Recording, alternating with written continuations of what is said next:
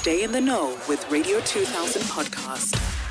On the line, we've got Dr. Evelyn Moshokoa, who's the first black female urologist in South Africa to help us unpack vasectomy, the whole entire procedure. Good morning, Doc. Thank you so much for joining us. Good morning, and good morning to the listeners. First things first, who can get a vasectomy? Now, let's talk about the age and also the health of, the person who's even considering a vasectomy. Yeah. I think especially when it comes to age, it has to do with choice. Let's talk about choice. Because sometimes we have got people who are in their late 20s, who would like to have vasectomy.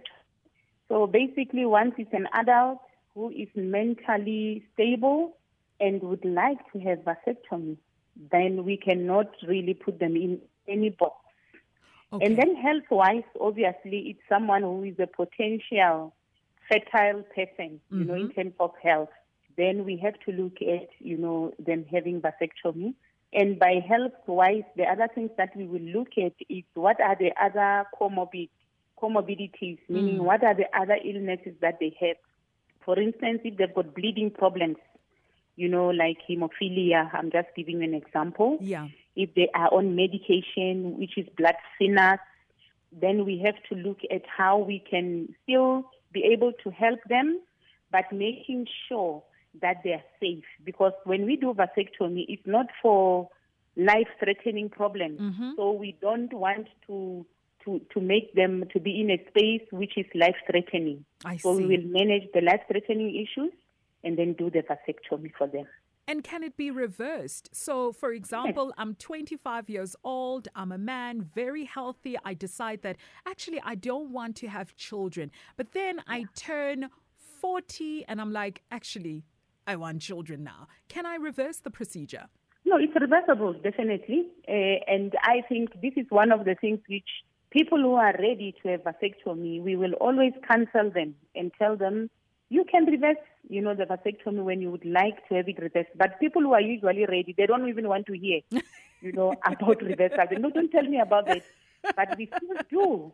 We still do tell them that, it's reversible.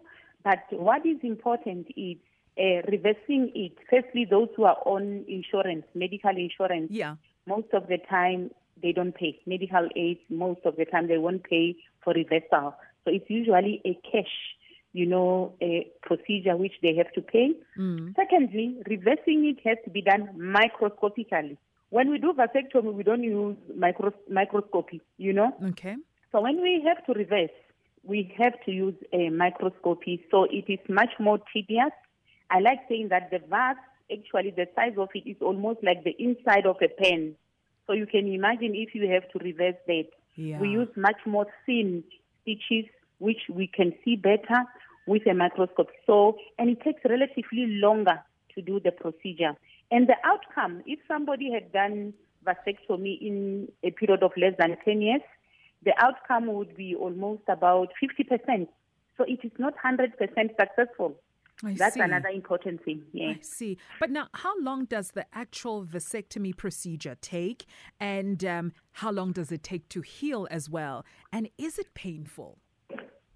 Those are the questions that are quite relevant, I must say, because what we have to say is doing a vasectomy can be done in two ways. It can be done with someone sleeping the whole body. Okay. Or it can be done under local anesthesia, even in the rooms, We can do it in the rooms. Remember, when we talk about vasectomy, it's actually the cutting of a vas. A vas is a tube which takes sperm from the testis all the way, to through the prostate. So that is the whole journey of the sperms. And what happens is it's accessible on the scrotum, easily accessible. So we can do it with local anesthesia. The person can have it done and go home same day, obviously, even if they are done in theater. They will go home same day. So it's a day procedure. And we usually give local anesthesia, even if it's done with someone sleeping. And the pain, honestly, most of the people that I've, worked with, we've seen pain threshold of men can sometimes be high, but usually it's very tolerable. I mean, some of them you find that they would like to have the procedure done with their partner on their side for support. Yeah. And it's something which is tolerable, definitely, even in the room. Now, Vusi from Randburg sent us a question saying, does the procedure affect his sex drive? That's a good question, Vusi. Your sex drive actually works on a different level, which is not dependent on the vasectomy. Okay. So no, it does not affect your sex drive. Yeah. What is important is you have to be pain-free, for your sex drive to be on. So most of the time, some men will take around 4 or 5 days still feeling pain. And we recommend that once you're pain-free, you should now continue, having sex, because that helps a lot to, take out whatever sperms were past the area that we did vasectomy on, but you use the contraceptive. And then after 6 to 8 weeks, you come, you do what we call sperm count, so that we can see that the ejaculate is completely free of sperm. Yeah. And based on what you've seen in practice, Doc, are men open to the idea of having a vasectomy? And is there a high demand for the procedure? Have you seen an increase lately? Definitely. There is a very high increase. When people, get to understand, I think some of the first consultations I had this year, were people who just wanted to have vasectomy. My first consultation this year. I don't know whether it has to do with the, post-COVID era or what. And also we see more and more younger men who would like to have vasectomy. And because people now understand that having vasectomy is actually much more easier than having a partner do tubal ligation. And some they come because of the side effects of female contraceptives. So they're like, you know what, I'd rather have this than my wife going through the side effects. So very tolerable, in and out. So definitely the numbers are relatively much more higher. I've been a urologist now for 18 years, and I'm looking at when I finish that it was actually fewer people who, come in the room, and also across all races, which is very interesting as well.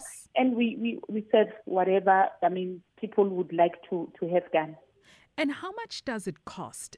You mentioned earlier on that medical aid generally covers a vasectomy. But for someone who's not on medical aid, how much will it set them back financially? Yeah, I would say it depends. Like if they would want to have it in the room, with consultation, it can be between 6,000 and 8,000 rand. Okay. With the consultation, And then if they would want to have it in theater, remember they have to have account for the anesthetist and for the hospital as well. So it can cost definitely, above 20,000 rand. That's still cheaper than having a baby, honestly.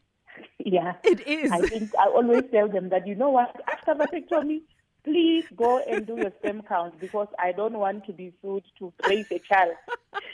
So we need to make sure that the ejaculate is sperm free, before they throw away any form of contraceptives or of condoms. Yeah. And contact details for your practice. I'm sure someone right now is just waiting with a pen and paper to write down your number, and they've got like 8,000 Rand in their account ready to book an appointment. Where can they get a hold of you? No, they can actually check me even on my website, which is drmoshokoa.com, drmoshokoa.com, or they can phone 012-652 9642. My practice is in midstream. Wonderful. Say that number again for us, ma'am.